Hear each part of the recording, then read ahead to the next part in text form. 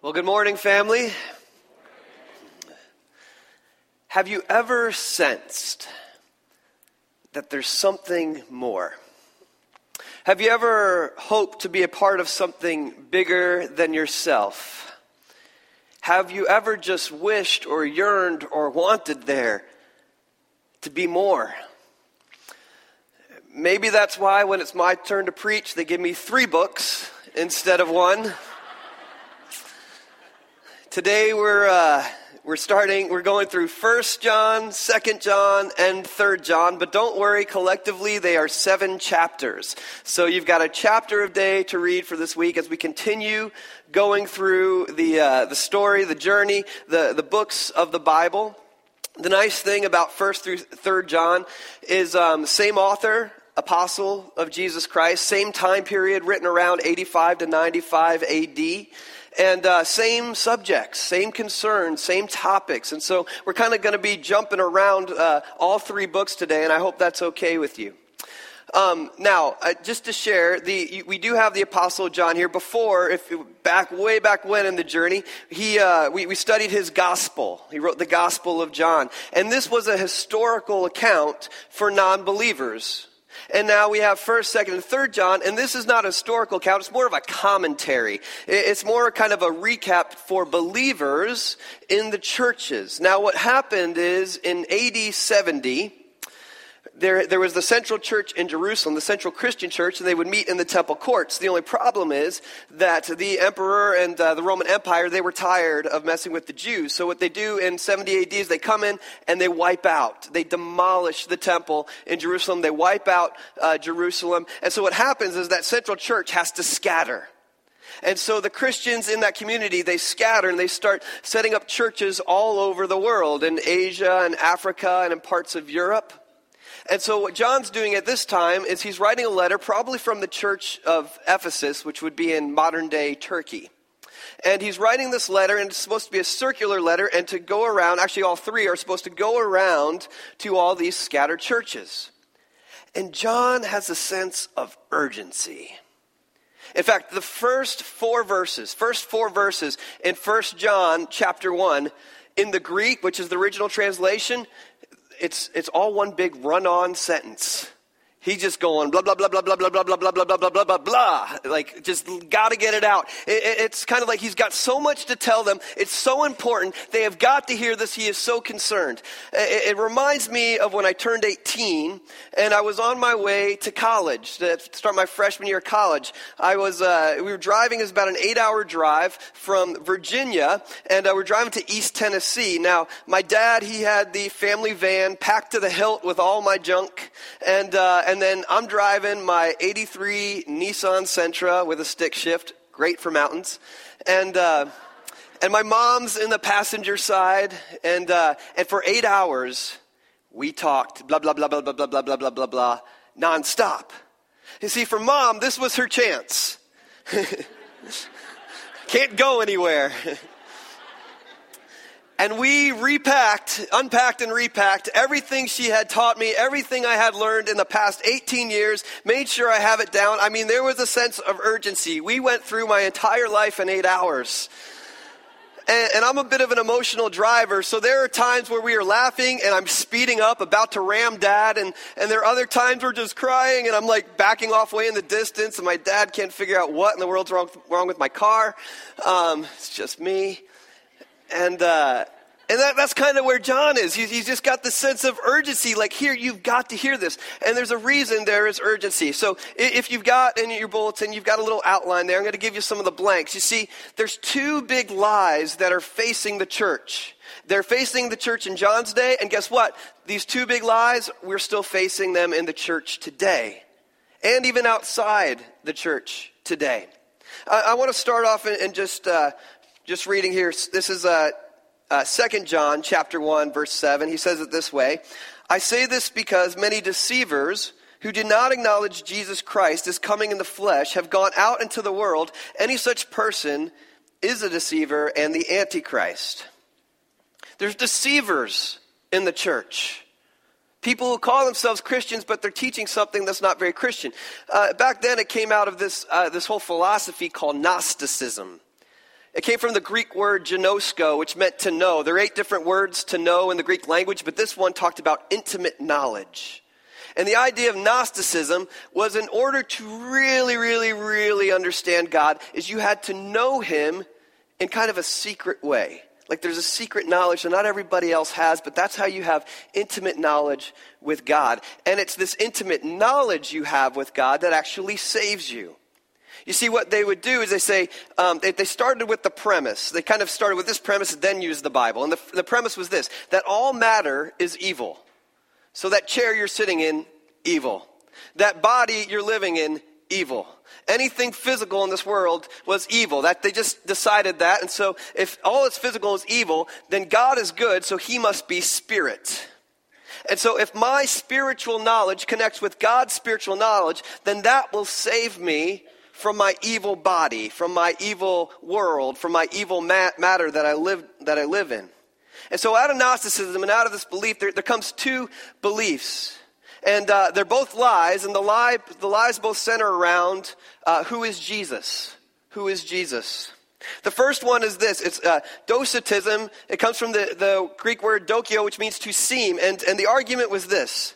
Jesus was never really human. He never really came in the flesh. He just seemed like he did. He really looked like it, but really he was just spirit. And so he was fully God, but he was not in any way fully human. And he just seemed to do that kind of thing. Well, John has a big problem with that because he said, hey, I leaned against Jesus at the Last Supper. I hugged Jesus. I walked with Jesus. I talked with Jesus. He was human. But that's the lie that's spreading around through the church. The second that has to do with Jesus, it's called Cerinthianism, and it's this idea that Jesus was not fully God. In other words, the argument was, there was this guy Jesus, he walked on the earth, Jesus of Nazareth, and at one point in time, maybe the Spirit of God attached itself to this man, and then, it probably around when he was baptized, but surely the Spirit of God left this man before he was crucified, because God shouldn't be crucified. And so the argument that happened out of that was Jesus never was really fully God. He was fully human, but he wasn't fully God. And so the lie that goes back and forth, it's one of 2, and when has to do with who is Jesus. Was he fully human, and was he fully God? The problem is, if he is not fully God, then he cannot fully save us from our sins. He has no power. His crucifixion would mean nothing. If he is not fully human, then he can't mediate for us. He has no idea what it's like to be us. He has no idea what it's like to struggle with temptation. He has no idea what it's like to fight against a world of sin. He was never human, so therefore we can never have an intimate relationship with this God.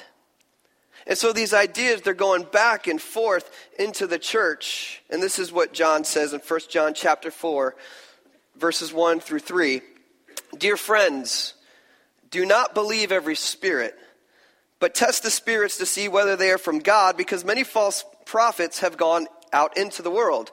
This is how you recognize the Spirit of God. Every spirit that acknowledges that Jesus is Christ, has come in the flesh, is from God. But every spirit that does not acknowledge Jesus is not from God. This is the spirit of the Antichrist. He just puts it out there. Anybody who brings up any of those 2 ideas, guess what? You can recognize them as a spirit of the Antichrist. That's who's steering that conversation. Well, the second lie they have to deal with, it also comes out of Gnosticism. Because this belief was, if matter is evil, if this body is evil, if this world is evil, and my spirit is good, and my knowledge of God saves me, well, then it really doesn't matter what I do in the body. Because that's all going to hell anyway. And so in Gnosticism, didn't matter if you got drunk, didn't matter how much sex you had outside of marriage, didn't matter how high you got, how much you hurt other people, because it was in the body. As long as you believed and had the spiritual knowledge of God, it didn't really matter how you lived. You see, we face this same lie today, and it centers itself on how shall we then live. I mean, I'm willing to bet that maybe some of you in this room may think it doesn't matter how I live as long as I believe in God. I can do one thing and have my beliefs and celebrate that on Sunday morning, but the rest of the week, well, that doesn't really matter. And John just says this in 3 John 1:11. He says, anyone who does what is evil has not seen God. He would just say, you haven't really seen God, then have you? Or he'd say this in 1 John 3:8. He says this, the one who does what is sinful is of the devil, because the devil has been sinning from the beginning. The reason the Son of God appeared was to destroy the devil's work. I want to get something through your head this morning. Just hear me out. The devil is not God's enemy. He's ours. Let me just say that again. The devil is not God's enemy. He's ours. This is what I mean. He's not equal to God by any means. There is God Almighty and there is defeated devil. Boot, ant. I mean, that's the reality. There's not this yin and yang, this chaos and him have the equal fight with God. He is the enemy of God's work. And God's work is us. He is the enemy of God's work. And so he's trying to stop God's work. But the devil has no power over Almighty God. He's just fighting to get our attention. And because God loves us so much, he's willing to send Jesus to stop the work of the devil. 1 John chapter 4, verse 4 says this, you dear children, you are from God and have overcome them, being the world, because the one who is in you is greater than the one who is in the world. There's a Greek word there. I like the Greek stuff. It's always interesting. There's the word overcome. It shows up 24 times in the New Testament. John uses it 21 of those times. The Greek word that reminds us that we have overcome, it's the word Nike. Some of you wear this on your feet as a reminder each week, and you don't even realize that it's a reminder that you are an overcomer if you have Christ. If we can be called children of God, then we have overcome, because greater is he that lives in us than he that is in the world. You see, the reality is we only have two enemies in this world, the devil and ourselves. And you may say, well, Tom, come on, that can't be true. I mean, you don't know my story. You don't know so-and-so who way back when hurt me so badly, ruined the course of my life. And I'm not trying to take away from that. What they did was wrong, and they're accountable to it. But they're not the ones getting up with you each morning and trying to put guilt into your life over it. They're not the ones spending the day with you trying to tell you that somehow you were unlovable or unforgiven for it. That only comes from two places, the devil and ourselves. 1 John chapter 1, 5 through 7 says, this is the message we have heard from him and declare to you, God is light. In him there is no darkness at all. If we claim to have fellowship with him, yet walk in the darkness, we lie and do not live out the truth. But if we walk in the light and he is the light, we have fellowship with one another, and the blood of Jesus, the Son, purifies us from all sin. You see, just like God and Satan are not equal opposites, neither is light and darkness. In other words, if it's dark and light shows up, guess what? It's not dark anymore. There isn't like this line of light and darkness. If light shows up, there's no more darkness. And what John's saying is light has shown up. I want you to do this for a second. I want you to take your hands, just place them over your eyes. Just place them over your eyes for a second. I'm willing to bet for most of you it just got kind of dark. But is it because we turned out the lights? You can take your hands off your eyes. No, the sun didn't stop shining. The lights didn't go out in this room. We just blinded ourselves. Because sometimes ourselves are our big enemy. Because light has shown up, John's saying. Light's shown up. So let's stop walking like we're in the dark. Let's stop blinding ourselves. If we want less darkness, then just let's take off the blinders and find more light, because light is here, light is now, and there's only two enemies keeping us from it. The devil and ourselves. See, John has this issue. He says you cannot believe one thing and then live out another. It's the controversy of orthodoxy, which is this correct thinking, and orthopraxy, how we live it out, how we practice. He says the two are intertwined. You can't have these values and this belief and this knowledge of God and yet live out a life that completely is different than somebody who knows that the two are interlined. And you may say, well, Tom, what about sin? I mean, I love Jesus. I believe in Jesus. I want to follow Jesus. But I still screw up. What about that? Why do I do what I don't want to do? I don't even believe that that's the right thing to do. 1 John chapter 1, verses 8 through 9 says, if we claim to be without sin, we deceive ourselves, and the truth is not in us. If we confess our sins, he is faithful and just and will forgive us of our sins and purify us from all unrighteousness. You see, I've talked to those people before who says, I don't come to church because at church there's hypocrites. There's all sorts of people, and they talk about doing the right thing, and then I watch them, and they sin in their own life. And I'm here to tell you that, guess what? I'm not a hypocrite. Christians, I would say, are not hypocrites. We're just honest. We're just in agreement with God that we are sinners and we need a Savior. And so we come in here this morning not to pretend we're something we're not. We're here to speak the truth and say, yes, I have sin. My sin sucks, and I need a Savior. And without him, I am lost. And so we come into agreement with God about our sin. 1 John 2:6 says, whoever claims to live in him must live as Jesus did. The Greek word there, it's for live, it's actually the same word as walk. It's the idea, if we want to live as Jesus did, we have to walk like Jesus. And my question is, well, how then did Jesus walk? Did Jesus ever get knocked down? I think of the road to the cross. I think of that whenever I watch that movie, The Passion of the Christ, and watching Jesus get knocked down by this world. And in fact, I think it's why Jesus died so quickly on the cross. They tried to kill him before he could even make it to the hill. That man took on more beatings, more persecution than regular criminals, because Pilate and the Roman soldiers, they didn't want a public spectacle up on a hill. They wanted to kill him before he got there, but Jesus, in his human flesh, knew he had to endure. He had to make it so that nails would go through his hands and that they would raise him naked as a public spectacle. Because that's what all the prophecies said about the Messiah. And if he was to show the world that he was the Messiah, he had to make it till it was finished. And so when Jesus got knocked down, you know the rest of it. He just got back up and kept heading in God's direction. And if we want to walk like Jesus did, it doesn't mean we're not going to get knocked down. And sometimes we cause it in our own sin.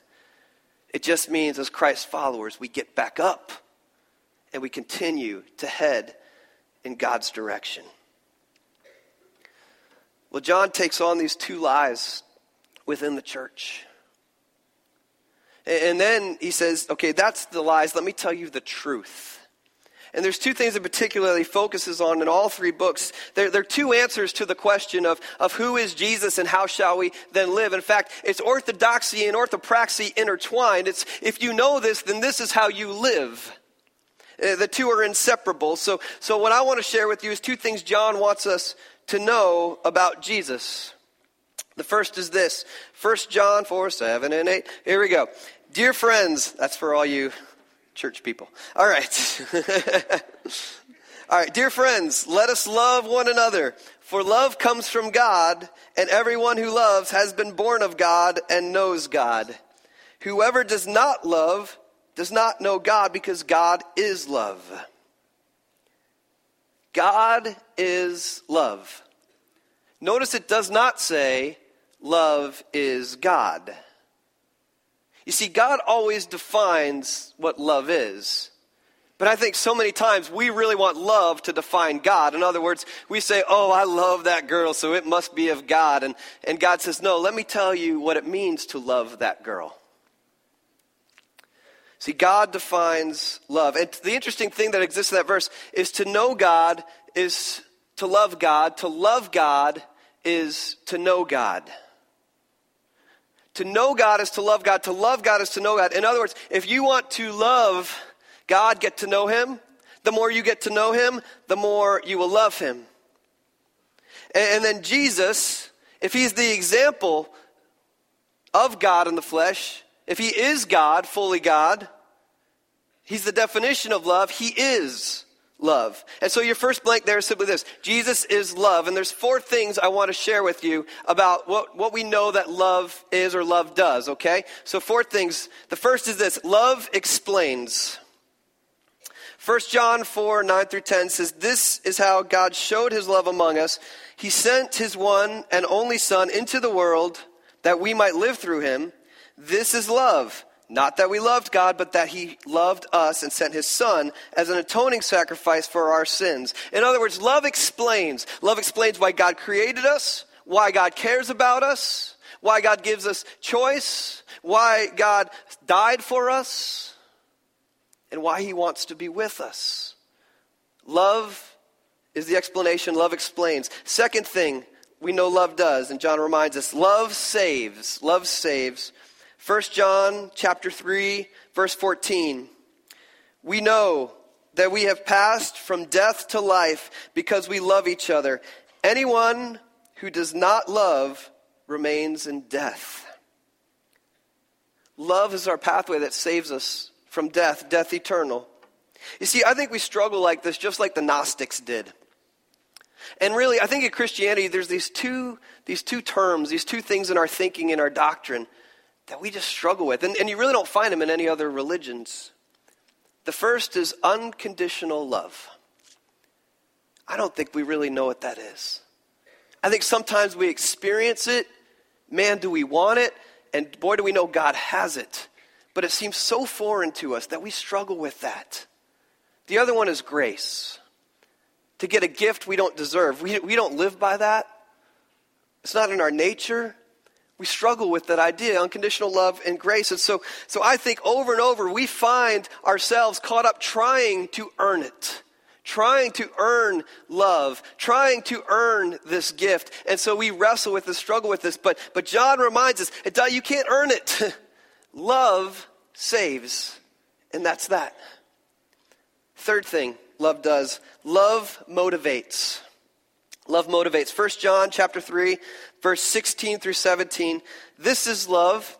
We know what it is. Jesus laid down his life for us, and we ought to lay down our lives for our brothers and sisters. If anyone has material possessions and sees a brother or sister in need but has no pity on them, how can the love of God be in that person?" Now, Kurt, he read you that scripture earlier, but he did not give you the actual Greek, so I'm going to give you some of the Greek. I think the King James Version says it best. I think it's as how it actually says it. Check this out. This is verse 17. "Whoever hath words, the world's good, and seeth his brother in need, and shutteth up his bowels of compassion from him, how dwelleth the love of God in him?" There's this Greek word called splachna. It's a fun word there. And it talks about the bowels, the stomach, the intestines. Which seems strange to us because we're like, isn't that a good thing to shut up your bowels for someone? I mean, but you got to understand who he's talking to and in their culture because there's something cool there. You see, we talk about love and our heart and our seat of passions as heart. But the Hebrews and the Greeks, they associated it with the stomach, with the bowels. They said, this is where you feel it. When you're in middle school and you see that cute girl, this is where you feel it. We might call it gas, they call it love, but this is where you feel it. You sense it in your gut. You know it in your gut. This is where the passions are sensed. This is where they're expressed. It was the day after Thanksgiving this year, and my 3-year-old son Mason, I could hear him. It was the Friday. We're at Grandma and Grandpa's house. He's running around with all his cousins. I mean, I hear him laughing. I hear him jumping, and then all of a sudden, I hear everybody go, "Ooh!" And Mason had a really big breakfast that morning. And he couldn't hold it in his guts anymore. and so he projectiled it out. And we were concerned all that day, oh no, he's come down with the flu. Never threw up anymore. Went on the day like nothing was wrong, nothing happened. He was just excited. He was just excited, and he felt it in his gut. And what John is saying, when we know it in our guts, and we still refuse to show love, how dare we say that the love of God resides in us? When we know it in our guts and we still don't love, how can we say that we have the love of God inside us? And Christian love then becomes more than a feeling.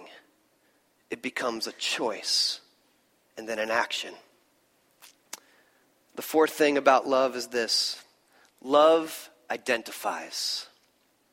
1 John chapter 3 verse 1 says, "See what great love the Father has lavished on us, that we should be called the children of God." How many of you in here have pictures of your children in your wallets? Yes, a lot of you. Yeah, I mean, we do that. And it doesn't take much for us to pull out the pictures of our kids and start talking about our kids, does it? I mean, I love it. I mean, in a few weeks, our children are going to come on stage and do some singing. The best part of that, they do some great singing up here. The best part of that is watching you guys. Because you lose your mind, your kids on stage. It's like CNN event is happening. Cameras come out and people are pointing, smiling. Because we love our children. Because they're ours. I want you to imagine that for a second. That perhaps God gets as excited about that when he sees us. And then times it 100. Because love identifies who our daddy is and whose children we are. We have a mission statement for our family. Something I'm trying to teach my two boys, they're 3 and 5. My little girl just turned 1 yesterday. She doesn't quite get it yet, but it's there's 3 things we talk about being goodlets, and so we have a mission statement, and it goes something like this. We're goodlets, so we do 3. Make sure we do 3 things. We help people, we have fun, and we honor God. And so, and we go over this several times. And so the other day I had one of these proud parent moments where the little neighbor girl was over on her scooter and she fell off of it, skinned her knee right in front of her house. Next thing I know, my 5-year-old, he's just booking it inside the house. 2 seconds go by, he comes running back out with his Band-Aid. He brings it over to her, tells her how there's a special ointment on it that'll help heal her boo-boo. And it starts putting on. Her parents are watching. I'm like, that's my boy, that's right, taught him everything he knows, And I mean, just one of those proud parent moments that helps the neighbor girl. And so later on, I'm talking to Parker, and I'm like, Parker, I just want you to know, Daddy's so proud of you. So proud of you for what you did for Cassie and her boo-boo. And he said, well, Daddy, I'm a goodlet. He said, and I help people like you do. Yeah. Love identifies who we are. Well, Jesus is love, and there's one other thing John wants us to know about Jesus. 400 years before Jesus shows up, there's this philosopher, you've probably heard his name, it's Plato. And Plato, he's got quite a following. He kind of puts together quite an idea. And he says there's kind of almost 2 realms, if you would, or 2 kind of experiences or things here. The first would be form. That what we experience on earth is best described as the form of something. And that what the true essence of what we experience, it exists in this separate realm in the world of idea or ideals. It would be something like this, that let's say beauty. That somewhere beyond our reach, there is the essence of what true beauty is. What it means to be beautiful. Somewhere there's that ideal. But we don't see that. What we see is maybe a sunrise, a form of beauty. And we say, oh, that's beautiful. But somewhere it's loosely connected or thinly connected to this idea of what true beauty is. We see a beautiful woman and we say, oh, that's beautiful. But somehow it's loosely connected to this idea of what true beauty is. But that's not what we see. We know it's out there. It's beyond our reach. It's bigger. I like how C.S. Lewis puts it in the Chronicles of Narnia in his book, The Last Battle. He talks about the old Narnia being wiped away. And all of a sudden there's this new Narnia that was always there, but you didn't realize it was there. And somehow the colors are deeper. The meaning of the world is deeper. Everything is more real. Everything is deeper. And this was just somehow a shadow of the real world.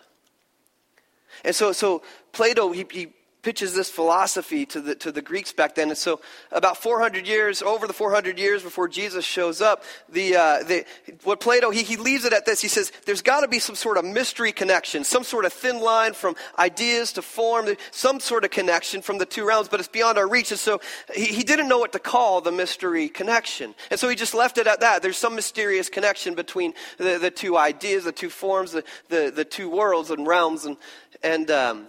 And so over time, the Platonic philosophers, they came up with a word for it. They chose a word that already existed, had several meanings, and they just tied the meaning into it. It was the word logos. In fact, logos, one of its definitions is it describes kind of the in-between part from when you have an idea in your brain to when you actually form a word. It would be logic. From somehow there's a connection between that idea and how it comes out of your mouth as a word. And so eventually logos just became known as word. John suggests something to his audience in 1 John chapter 1, verse 1.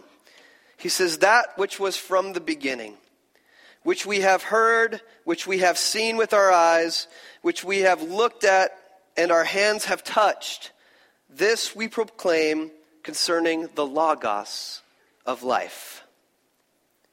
He says it even broader in his gospel in John chapter 1. He says, in the beginning was the Logos, and the Logos was with God, and the Logos was God. He was with God in the beginning. Through him all things were made. Without him nothing was made that has been made. In him was life, and that life was the light of all mankind. The light shines in the darkness, and the darkness has not overcome it. You see, John says, I know the Logos. I know the mystery connection that we've all sensed, but we didn't know what to call him. His name is Jesus, and he's holding it all together. Through him, all things were made. In him, all things hold together. He is the something more. He's not just a life bridge from us on earth to God in heaven. He is the bridge. He's the reason we all yearn in our heart to be connected to something bigger than ourselves. And through him, love, life, truth, they're all intertwined. I'm here to tell you this morning that Jesus is the definition of love. And Jesus is holding for each and every one of us a life bridge, a connection, that something that's been out of our reach for so long is all of a sudden right there for us to hold on to thanks to him. Jesus invites you into a connection with the God of the universe.